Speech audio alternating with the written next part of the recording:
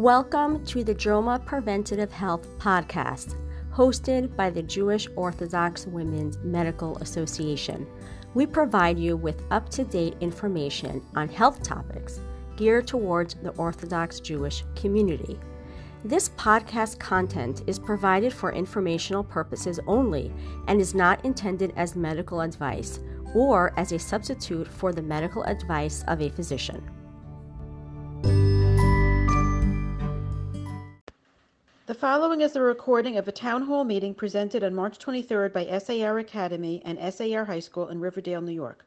The talk features pediatric ER physician Dr. Josh Rocker and pulmonary critical care specialist Dr. Gita Lisker.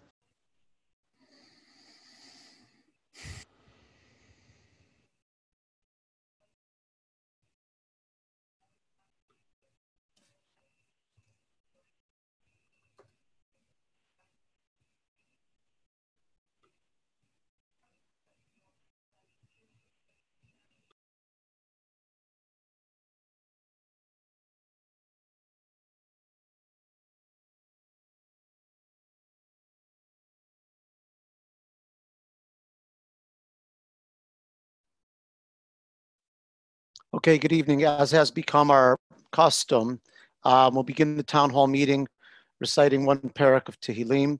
I ask everybody to please, you can join responsively. I'll recite the parak, and afterwards, I'm going to ask Rabbi Hartstark to please introduce Dr. Santos. Shir Amalot Mimamakim Kraticha Adonai, Adonai, Shima v'koli, tienos necha kashuvo, l'kol tachanunai. Im avonot tishmor ya, Adonai mi ya'amod.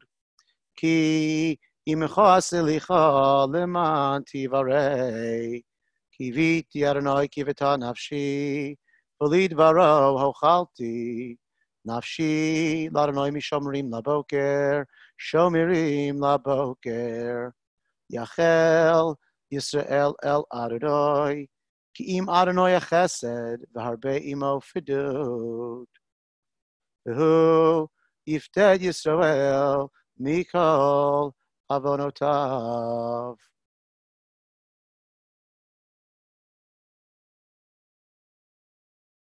Good evening, Erev Tov, everyone. Thank you, Rabbi Kroll.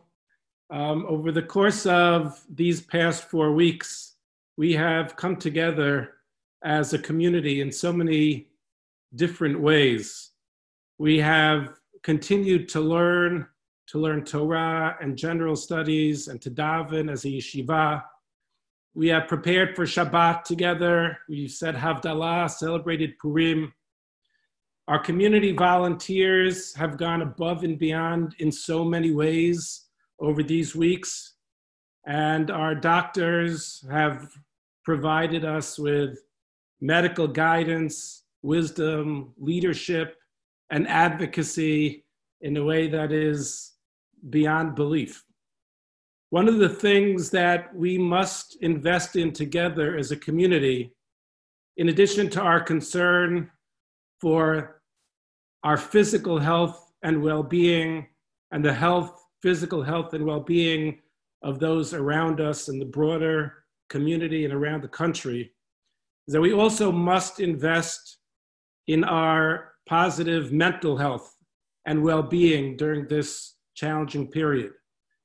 And while we've spent so much time over these weeks focusing on things that we really, really need to focus on and must continue to be diligent about in terms of social, physical distancing, and taking care of ourselves and our families and having a sense of normalcy.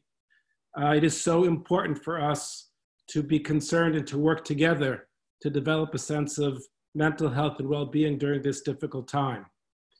And tonight we are really, truly privileged to host and to have participating with us Dr. Laurie Santos, who is professor of psychology at Yale University, director of the Comparative Cognition Laboratory, and the head of Yale Silliman College.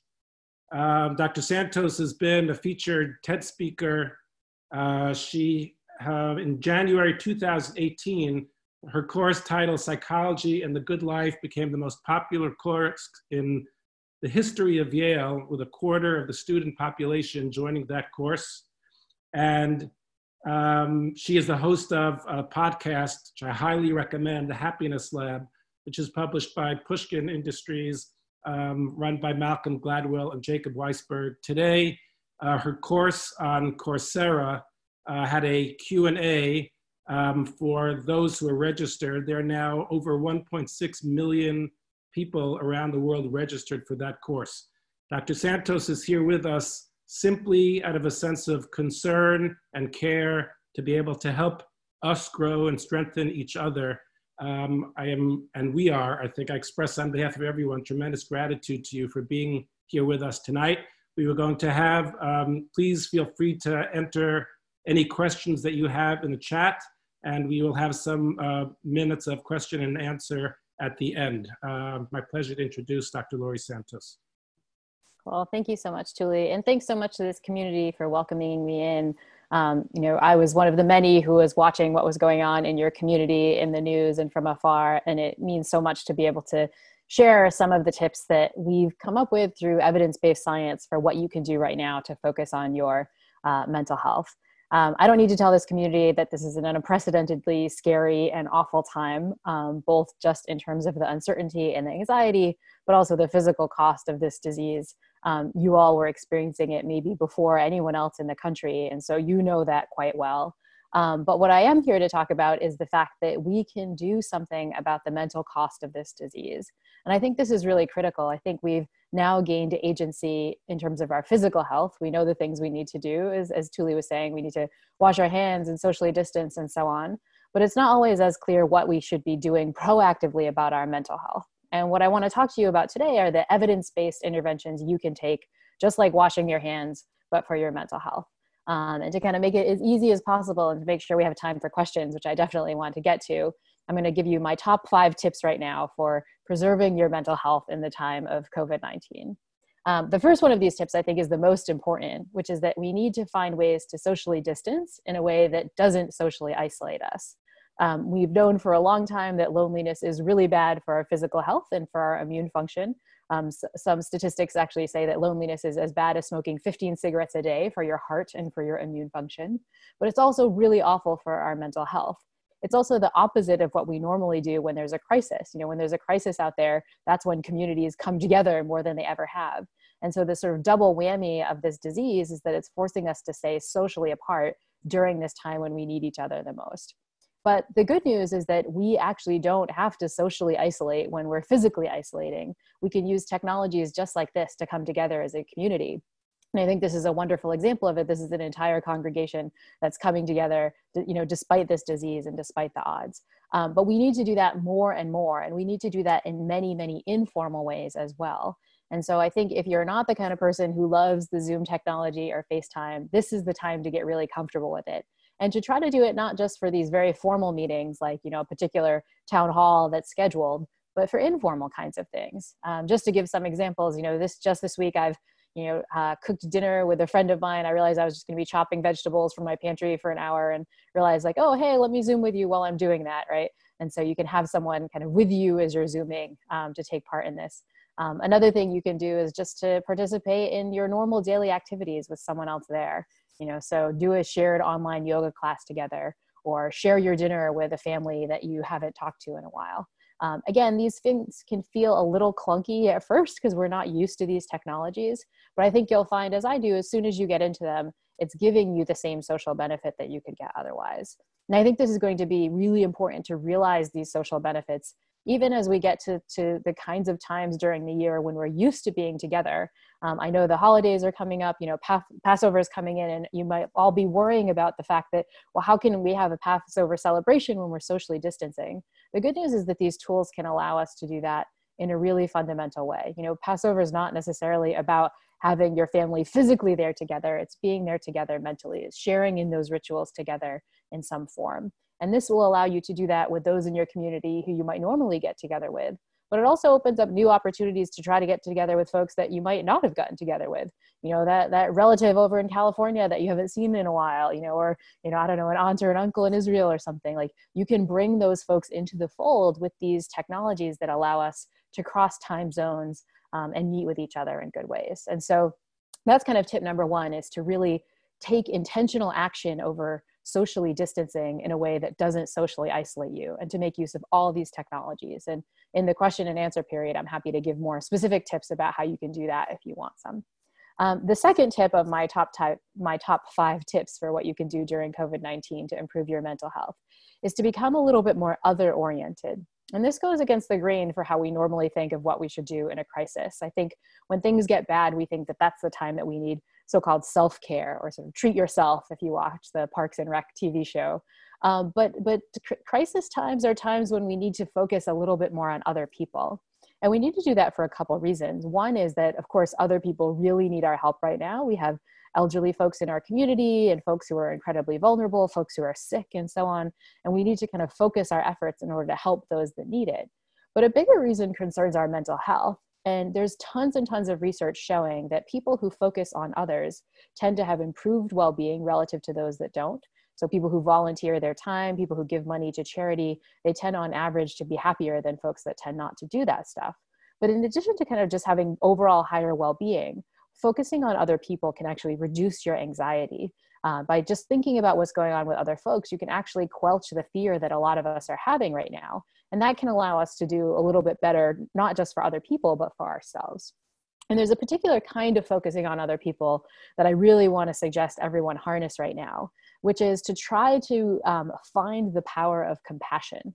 And this is a particular way of thinking about other people that's a little different than how we normally do it, which is through empathy. Empathy is this idea that you kind of look out at the suffering of the world and you kind of want to feel other people's suffering or feel other people's emotions. And right now that particular kind of emotion is sort of a recipe for burnout, because if we're just soaking in everyone's suffering, it can feel a little bit too much right now. This is particularly true for all my amazing, brave first responders out there who I know are going through this.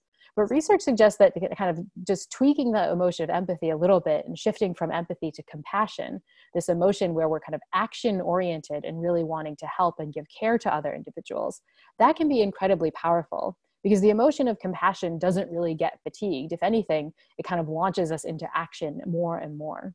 And so if you want tips for how you can kind of bump up your compassion, one of the tips we've been giving in our podcast in particular is to do a practice that we know can build up compassion over time. It's a specific form of meditation practice known as loving kindness meditation. And basically what the practice does is it just allows you to sit there and experience compassion for someone else. The prompts that people tend to use is to think of someone you really care about, or a pet, or just something or someone that you feel incredible compassion for. And just sit there and wish that person well in your mind. Think, may that person be happy. May that person be healthy. And kind of watch what happens in your body. And by taking like 5 to 10 minutes a day to experience that compassion, research suggests that it bumps up your compassion muscles, so much so that people who do that practice actually report less burnout. One of my favorite studies on this, which comes from the scientist Tanya Singer, she gave that meditation practice to a group of subjects over time. And what she found was that when she showed those subjects kind of videos of bad news happening to people, so think the kind of current news cycle, just kind of seeing it, rather than react with negative emotions, which would be our normal reaction to seeing videos of people suffering, those folks actually reacted in some ways positively. Not positively like they were happy to see the suffering, but in an affiliative way. It kind of got their action circuits going, like they were ready to go out and help. And that's the power of compassion, which we really need right now. It's not just being other-oriented, but it's being other-oriented in an action-directed way, and in a way that can protect our own emotions from burnout. And so that's tip number 2, is that we need to harness the power of compassion. And the specific practice you can use to do that is through this process of loving kindness meditation. And again, we can talk more about the specifics of what that looks like. Maybe if we have time at the end, we can maybe do one of these meditations. If you're looking for them, there's lots of them just online on various meditation apps. Just Google loving kindness meditation, and you can get some guided forms of this practice to help you. So that's top tip number 2. Top tip number 3 of my 5 tips to survive COVID-19 with your mental health intact is to make sure you're focusing on how your body is feeling right now. And again, I don't mean your body in terms of like whether you're coughing or whether you have a fever. I'm talking about how your body's feeling in terms of its emotions, how you're feeling in terms of your own anxiety right now. If a lot of us reflect, we can realize that the act of, say, scrolling through the news or panic scrolling through our social media feed, it kind of makes us feel really yucky right now. You know, many of us are in this process of ruminating a lot. We're feeling really anxious. We're feeling really afraid. We're feeling really uncertain. And that doesn't just feel some way in our head, that actually feels a certain way in our bodies. We're kind of embodying the kind of anxiety, you know, sort of tight chest, tight neck, kind of like really slow, really kind of fast, compressed sorts of breaths. And that shows that we're basically activating, through all these threats around us, we're activating our sympathetic nervous system.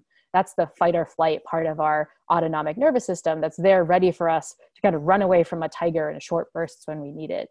We know that activating that long term is not really great. I mean, obviously, those of you who are activating your sympathetic nervous systems know it doesn't feel great right now, but it's also not great for our immune function. It's not great for our sleep. It's just not great in general.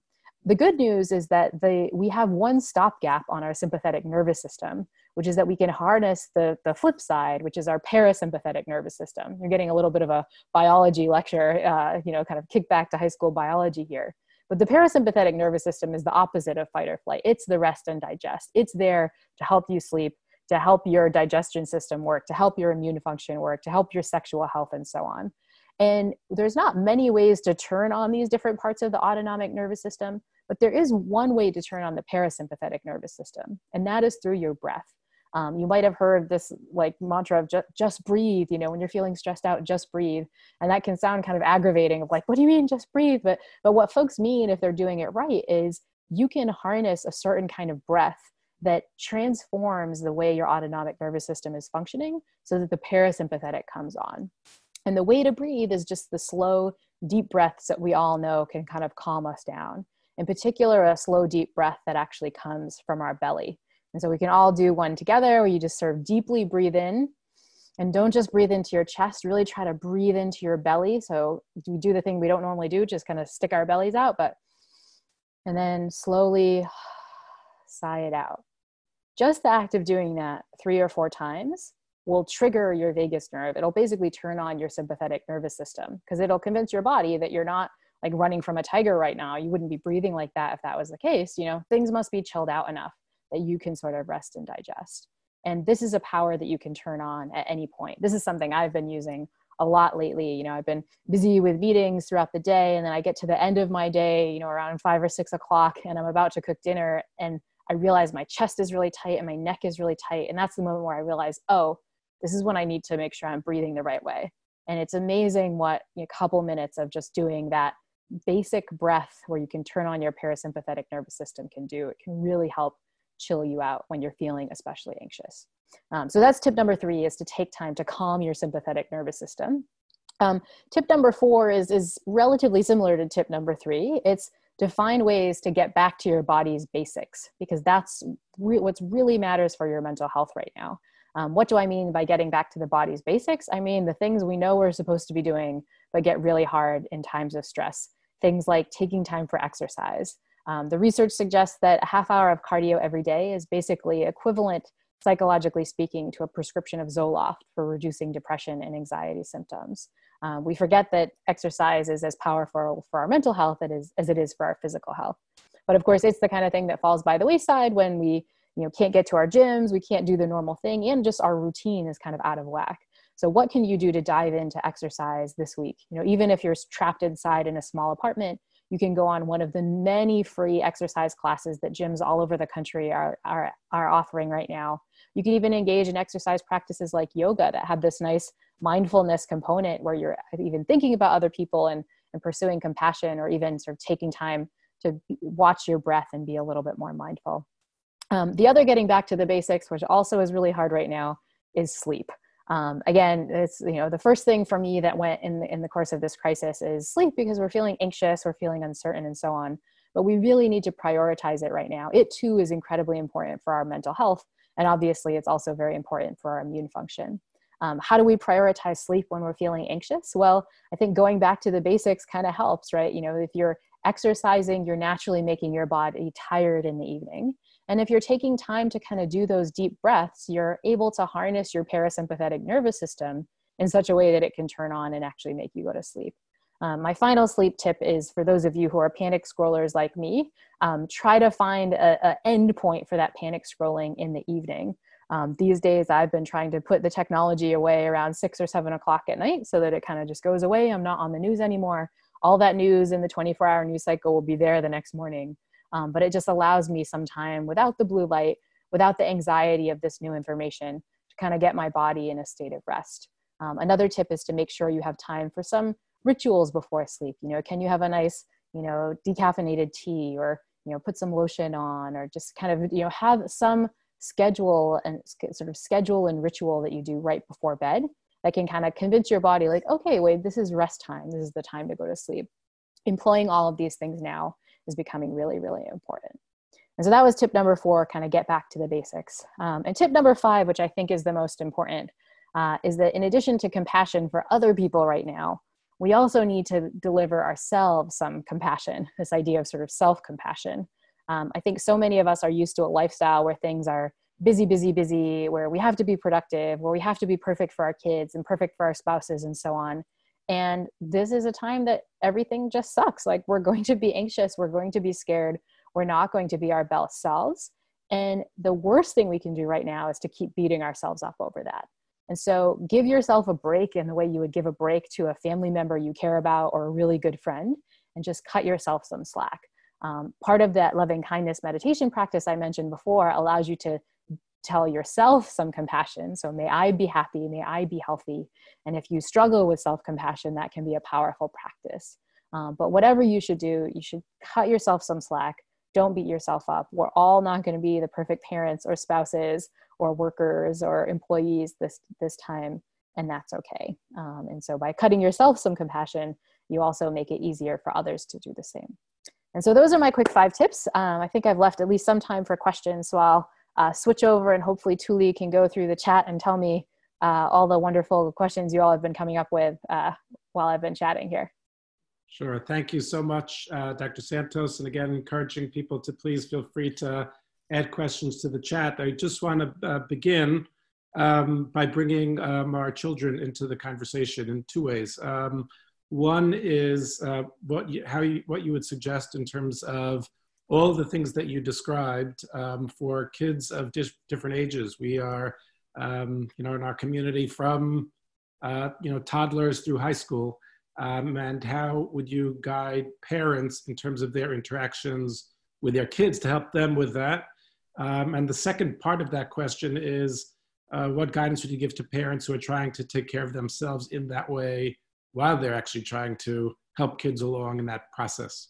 Yeah, great question. So I think with the kids, I would really start with all the same practices I just mentioned. So kids also are going to get lonely, and it's awesome if you can find ways to help them connect through technology.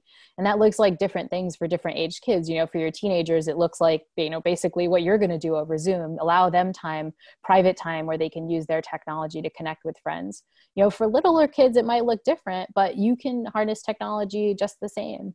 One of my close friends with toddlers has been doing play dates where she downloads coloring pages from the internet that her kids' friends are downloading too. So the kids on either side of the Zoom feed each have the same coloring book or coloring pages, and they're kind of coloring together.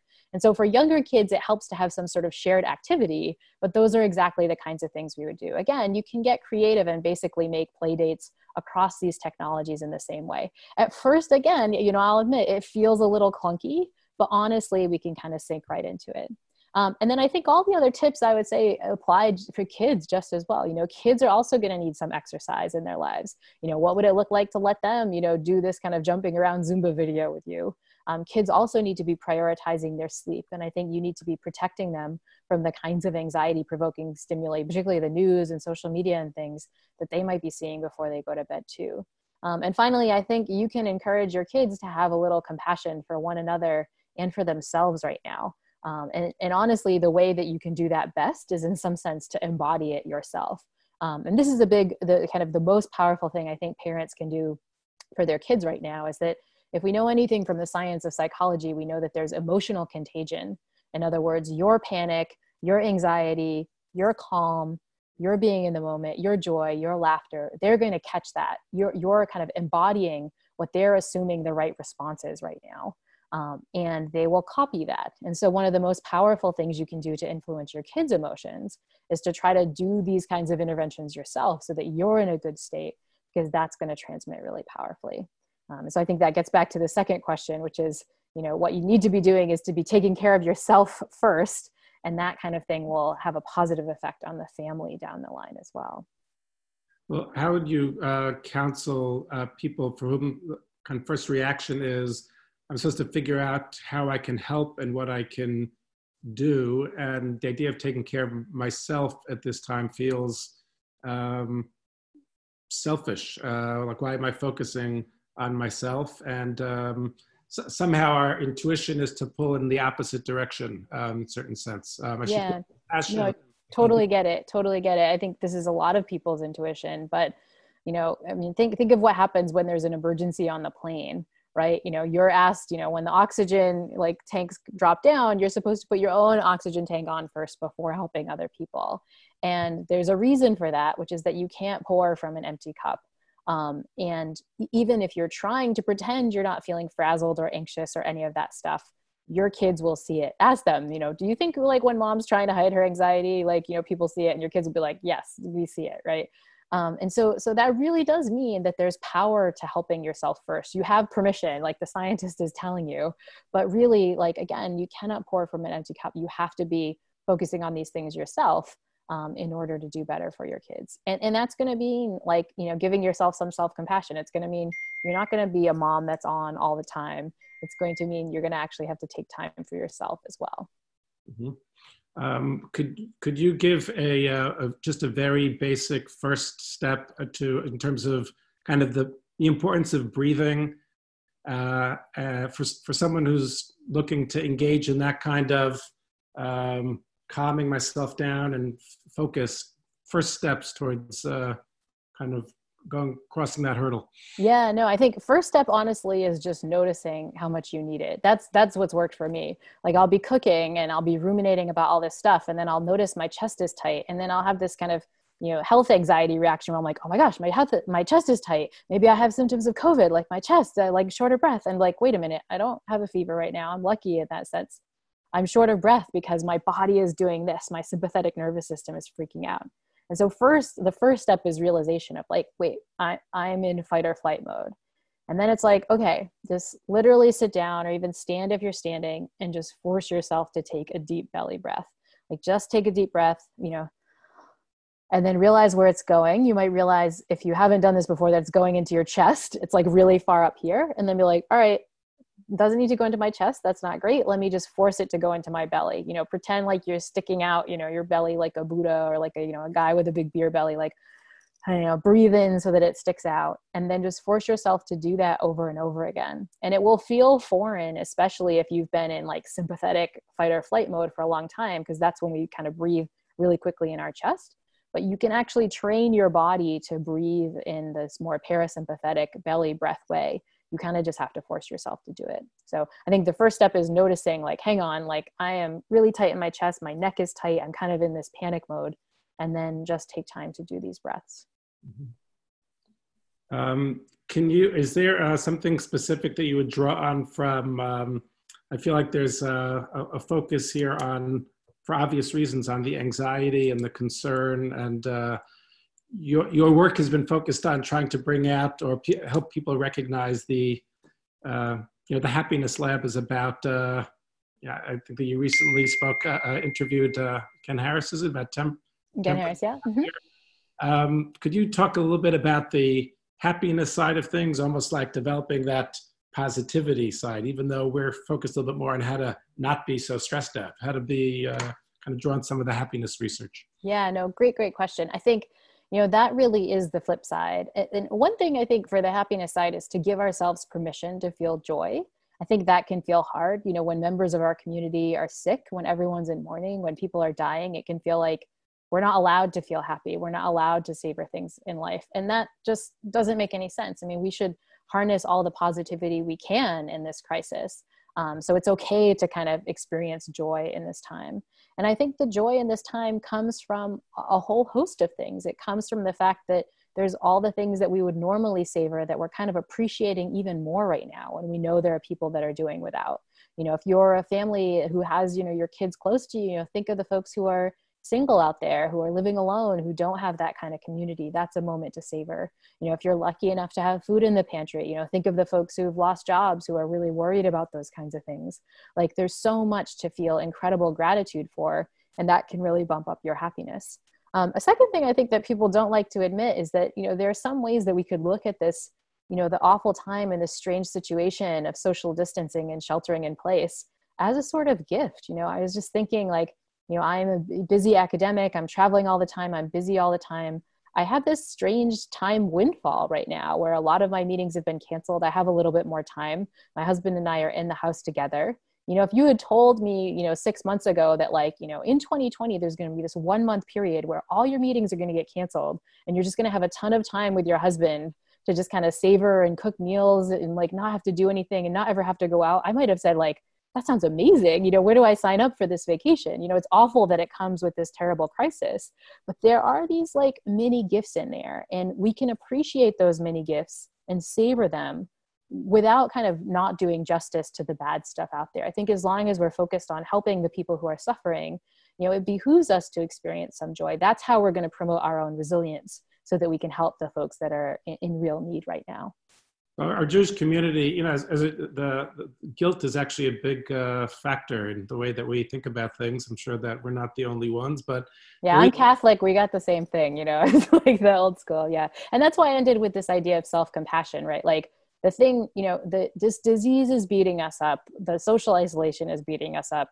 You shouldn't, in addition, beat yourself up. That's not that's not helping anyone, right? If you can allow yourself a little self-compassion during this time, it will promote your resilience. It'll make your family happier. It'll protect your immune system, so you're less likely to get this horrible disease. I think, like, kind of finding ways to reduce guilt can be really powerful.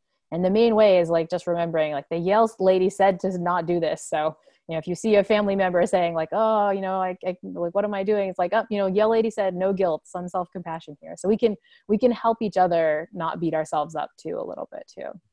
I have two more questions, if we could. One is, there's a question raised about your work is science-based in terms of understanding happiness and mindfulness. And the question is, in terms of, is music and theater, creating and listening to music, kind of the artistic experience, scientifically connected to being able to increase happiness, as far as in terms of the data?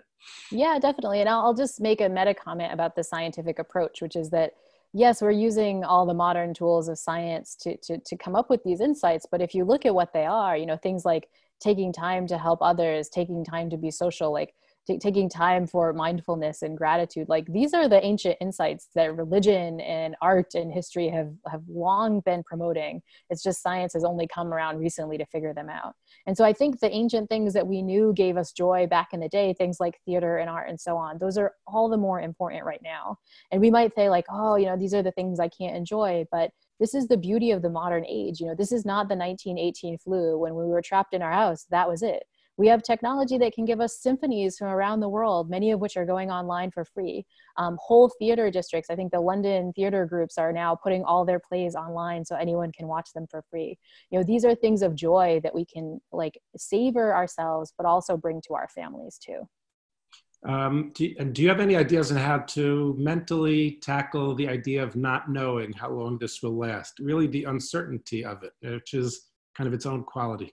Yeah, I'm feeling you on this one, because that's the one that I'm hardest hit with. In fact, I got 3 emails from students who were like, I can handle everything else, but I can't handle the uncertainty of not knowing if I'll be back in the fall semester. And you can just kind of feel the anxiety that comes with that uncertainty.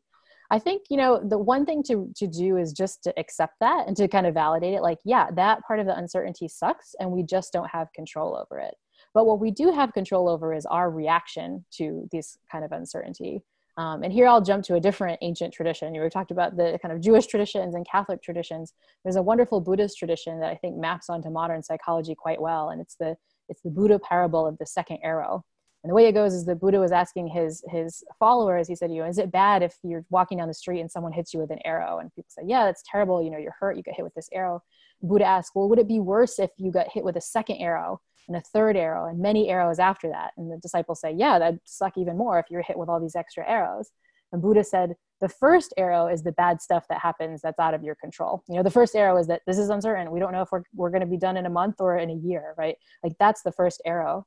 But the second arrow is our reaction to it, that we freak out, that we ruminate about it all night, that we prevent ourselves from getting sleep, that we transmit that emotion to our kids. Like that's a second, a third, a fourth arrow. We can't control the first one. None of us can make this crisis go away, but a lot of us can control those second and third arrows. We can find ways to calm ourselves down, to stop ruminating, to switch off the panic scrolling, to help one another. All those are things we can do to take action. So the uncertainty sucks. There's no two ways about it. And it's really scary, but you can control the reaction to that uncertainty. So in some sense, you can make the certainty certain by controlling your own reaction to it, taking agency over how you feel about what's going on.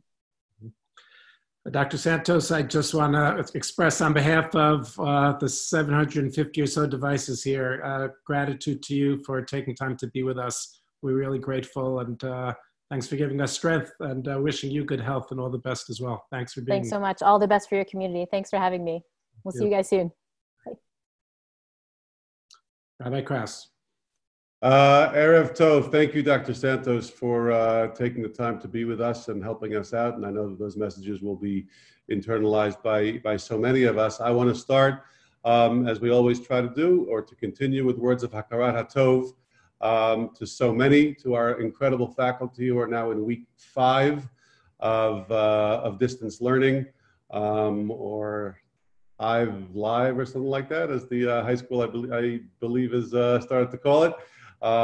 Thank you very, very much for just being there. Thank you to all of our parents and to our kids for being so positive at a very stressful time. Some of our kids in 4th grade, I just got an email a couple of minutes ago, put together some words of Hakarat Tov to the incredible medical team and generally to the doctors out there who are the heroes of this story, who are on the front lines. I wanted to share that with you for a very brief moment, read one of them to you, allow you to see a couple of them. Before we introduce Dr. Rocker.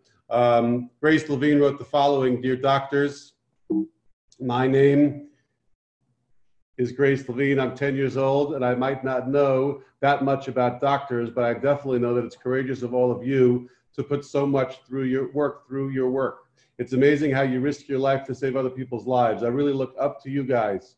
You're also amazing with how fast and how hard you work. I would be terrified if I were risking my life. That's why you are so brave, by risking your life for others. That's how amazing you all are.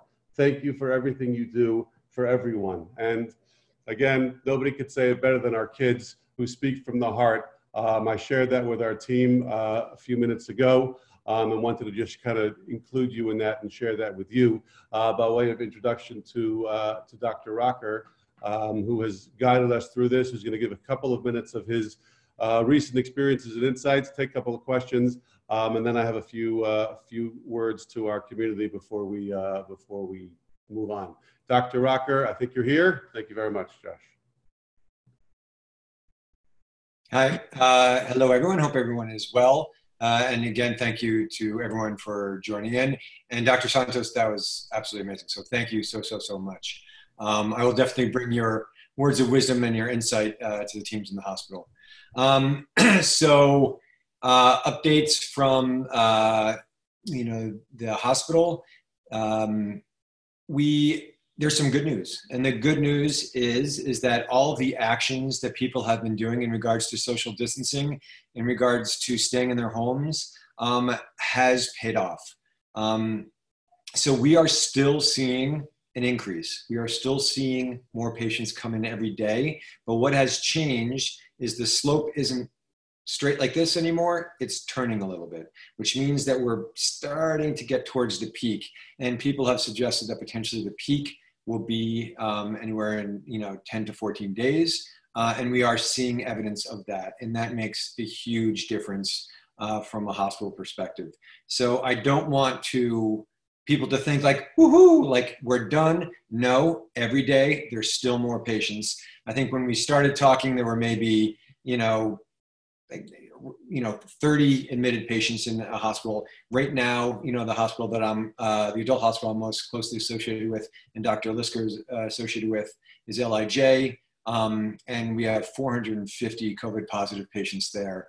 That is taking up around 85% of the space of the hospital. That's not including all the people who require surgeries or giving birth. So it is stressing the system significantly. The Children's Hospital has given 50% of our space to LIJ because their space can't handle the number of patients, and the patients are still coming. But the good news is everything that you guys are doing, that stressful, thing of staying indoors, is making a difference, because we are seeing the flattening of the curve. We are seeing that spike isn't going straight up anymore. The spike is, starting to curve, and that is an enormous, enormous benefit. So thank you to everyone. So I still want to reiterate the same things that we have said before, is because it has worked, we want it to continue to work. And we want people to continue to practice the same things that they were practicing before. And the main things are washing hands, social distancing, and really the best you can, staying inside, minimizing your exposure to others, and really planning out your week. So if you have to go out and get things, kind of consolidating it into as few trips as possible. And when you go out, try to stock up. If you're shopping, not for a few days, but for a week or 2 weeks, so you don't have to go out much. So there were questions that people sent, and I'd like to address some of those. One of the questions was about masks. Do I need a mask? What's the benefit of a mask? So the benefit of the mask is a fewfold. As we've discussed before, this is a respiratory droplet infection. And we know that when someone coughs or sneezes, so let's say you have a mask and you are healthy, you do not have it. When you walk out, if someone coughs or sneezes, it's not going to go near your mouth. It's not going to go near your nose. It may go near your eyes. So does it protect you from that? To a certain extent. But what it does do for someone who isn't sick is it kind of prevents you from touching your face, right? You may touch your mask, but if you're touching doorknobs, you're touching other things, you aren't introducing it to your nose or your mouth. And so that's important. Now, for those who are sick or those who are shedding the virus, and you may be shedding the virus and not feel sick. And that's the confusing part, right? So someone who is about to get sick in 2 days, or someone who has it and has the virus in their secretions, in their saliva, in some of their, in their boogers in their nose, the runny nose, they may not feel sick. And by wearing a mask, if they cough, if they sneeze, then it's not spreading all over. So the benefit to you who is healthy is that it sort of prevents you from touching. And if there's direct contact from someone else's spit or sneezing or coughing. And for someone who is sick or maybe shedding and not even know it. So it does have some benefit to those on the crowd. I know we discussed in the past, it doesn't have much of a benefit. And I think we're learning it probably does have a little bit more of a benefit than we thought. How long is this going to last? I don't exactly know, but the whole concept, and if people looked earlier back, when we talked about flattening the curve, if we didn't flatten the curve, it would have been a much higher spike, and then it would have been an equal, quick dive on the way down. If we flatten the curve appropriately, the curve will start, but then once you hit the peak, you're actually not at the 50% point yet. There's still going to be illness for a longer period of time. It's not equal on this side and on this side. So by people quarantining, that's great. And then the question is, well, can I stop self-quarantining once that goes down? Well, if you do, then it could just spike up again. So if people are saying, oh, we hit the peak in 10 days, does that mean we're going to be able to stop self-quarantining at that point? I do not believe that is going to be the recommendations of the Department of Health or the governor or anyone else at that point. So I would, in regards to the question that was raised with Dr. Santos, the uncertainty of how long this is going to be, I would anticipate this to be several more weeks. if I am positive or likely positive, when can I return sort of into society? So remember, returning to society is really just returning into the recommendations of social distancing and still quarantining. But still, that's a real question, because if people are in isolation in their home and they're really minimizing the exposure to the other family members, people want to know, when can I sort of, hug my kid? And the answer that the Department of Health initially said was that we have to have 2 negative tests. No one's doing that anymore. And so what we're really saying is 3 days symptom-free from the time of the last symptom, knowing that the cough sometimes can linger a little bit longer.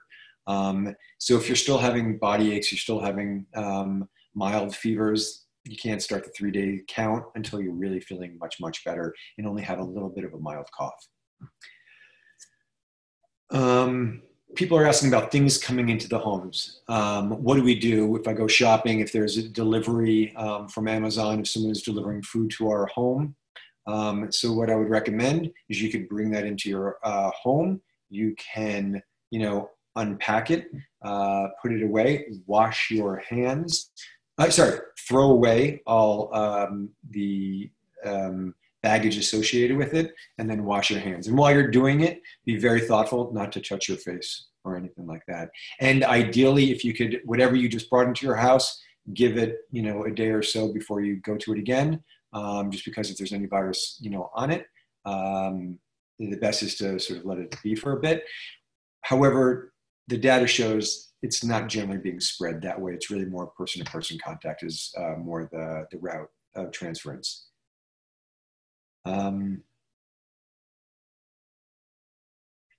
If we get it, are we immune? The likelihood is yes. And then there were a lot of specific questions about medications and research. I'm not going to go into those here. A lot of that more is going to come out over time. Research is being done, but no definitive data is really being published yet. But there are studies done at multiple hospitals throughout the city. And then another question was about the elderly, what to do. I really feel the need to reach out to them because they're feeling enormous stress at this time. And figure out, what would best work for them. Again, we're still trying to practice social distancing, especially in a vulnerable population.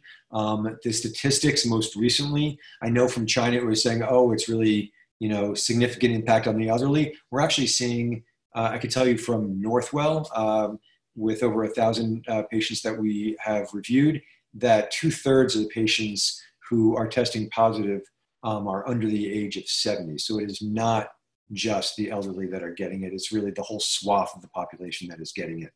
But we do know that the worst outcomes is definitely in the elderly. So it is one of those things that do the support that you can from a distance. But be as supportive as possible. Call, video chat, do whatever you can. If they live in an apartment complex near you, if you could visit, but maybe in the hallway, do something.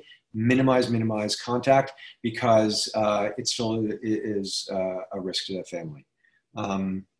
I think that was a lot of the questions that were sent. If there are other questions, Rabbi Krause, if you want to send my way, I'm happy to answer. Thank you, as always, Dr. Rocker, and thank you to the whole medical team. I know that we talked about this before. I'm going to throw it out there again because it's coming up again. Can we take walks outside? Should we take walks outside? How do we take walks outside? Can you give us 30 seconds of guidance on that?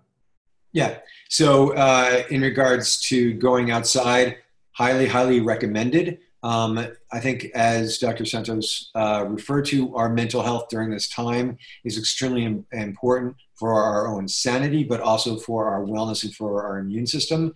And the outdoors, time and time again, has proven to be beneficial to us in so many ways. And it does have a way of boosting our parasympathetic and calming us. So the way to do it is, go in the group of your family or smaller. The social distancing that you do outside. So, we've talked about Germany and their recommendations. The social groups that should be getting together are you or the family unit.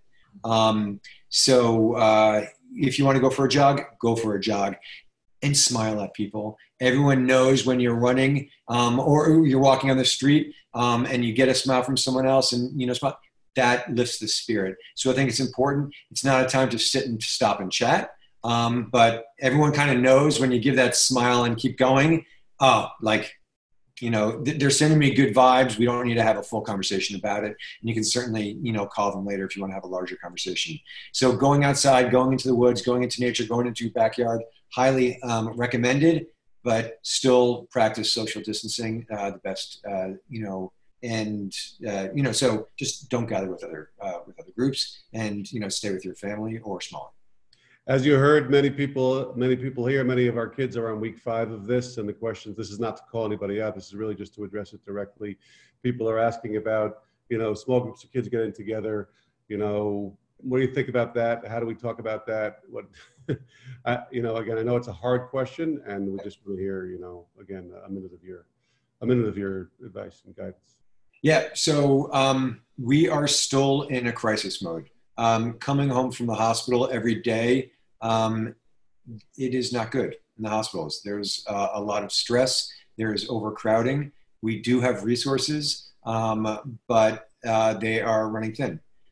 So whatever we do to minimize the risk to the community will pay the benefits. So we have seen a flattening of the curve, and that is because of all the hard work that all the individuals have done. And it's one of those things, it's nice to get the instant gratification of, I did something and I see the benefit. I'm telling you, the benefit is 100% there, and I'm extraordinarily appreciative, and the whole health system is extraordinarily appreciative to all the discomfort that people are experiencing. I would still say no gathering, no getting together. That's not what we should be doing right now. Thank you again, Dr. Rocker. If you're missing the comments in the chat, people love you, and they're very, very appreciative of your weekly guidance and calm and positivity, and for all the work that you're doing out there. So thank you very, very much. I'd like to read, I'm going to read this verbatim. I got a call from Hatzalah yesterday, and I want to be very clear. Obviously, Hatzalah is here for our community. They are asking you to be aware of the following. They've gotten many calls. Chevra Hatzalah dispatchers have seen a tremendous increase in phone calls to our emergency dispatch center. Our members and dispatchers are stretched very thin. We have increased capacity at our dispatch centers. However, we need your help to limit the phone calls to emergency calls only. Our dispatchers cannot give general advice. For non-emergency coronavirus questions, please call your doctor. Hatzalah cannot advise you about testing sites, quarantine questions, or other general coronavirus information. If you think that you have symptoms of coronavirus but do not require immediate transport to the hospital, call your doctor for advice. Call Hatzalah only if you have a medical emergency. While Hatzalah is always careful not to discourage anyone from calling, and the same is true now, we ask you to please act responsibly and not tie up our lines with general questions. We're, of course, grateful for all of the work of Hatzalah and agreed to put this out. I spoke to Jeff Merdler, who's a member of Hatzalah, one of the many members of our community, made it clear again, if you have any possibility, suffix, doubt of an emergency, you should call Hatzalah. But if it's not, then please go to other avenues, including our hotline if there are general questions that we might be able to answer, and it's not an immediate medical emergency. We are not going to have our regular town hall next Monday night. We're hoping to do something a little bit different pre-Pesach, and we'll send some more information about that as it gets closer. For SAR Academy parents, we're going to have some department town halls later this week and right after we get back from Pesach. So for ELC, for lower school and for middle school, just to give you some more kind of department-specific updates, responses to your feedback, and taking some of your questions. So please look out for the calendar for that. We've also tried to put out studies that we think are beneficial to the community in general, and please note those studies. There's something going on tomorrow that they're looking for volunteers or for people from our community to be part of. So please look out for that. And if you can, that's again one of the wonderful things that you can do to help fight this virus. I want to thank all of our volunteers, the chesed opportunities and the chesed that's being done quietly and modestly by members of our community is really inspirational. And if there are people in need, if you're aware of people in need, please, please, please let us know. Yom Tov is coming, and it's a lot. There's a lot there, and there's a lot of stress there in addition to the regular stress, of course, this year. We want to be responsive. We want to make sure that we take care of people. And if you know of anybody in need, please do let us know about that.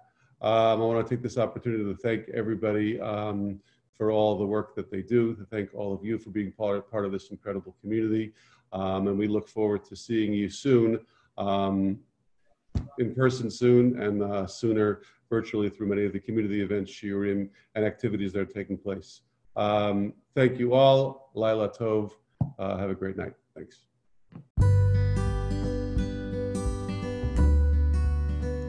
Thanks for listening to the JOMA Preventative Health Podcast. If you've enjoyed this, please rate and review us on Apple Podcasts and share this with your friends. For more information, check out our Instagram at JOMA_org. Check out our website, www.joma.org, that's JOWMA.org, or email us at health@joma.org.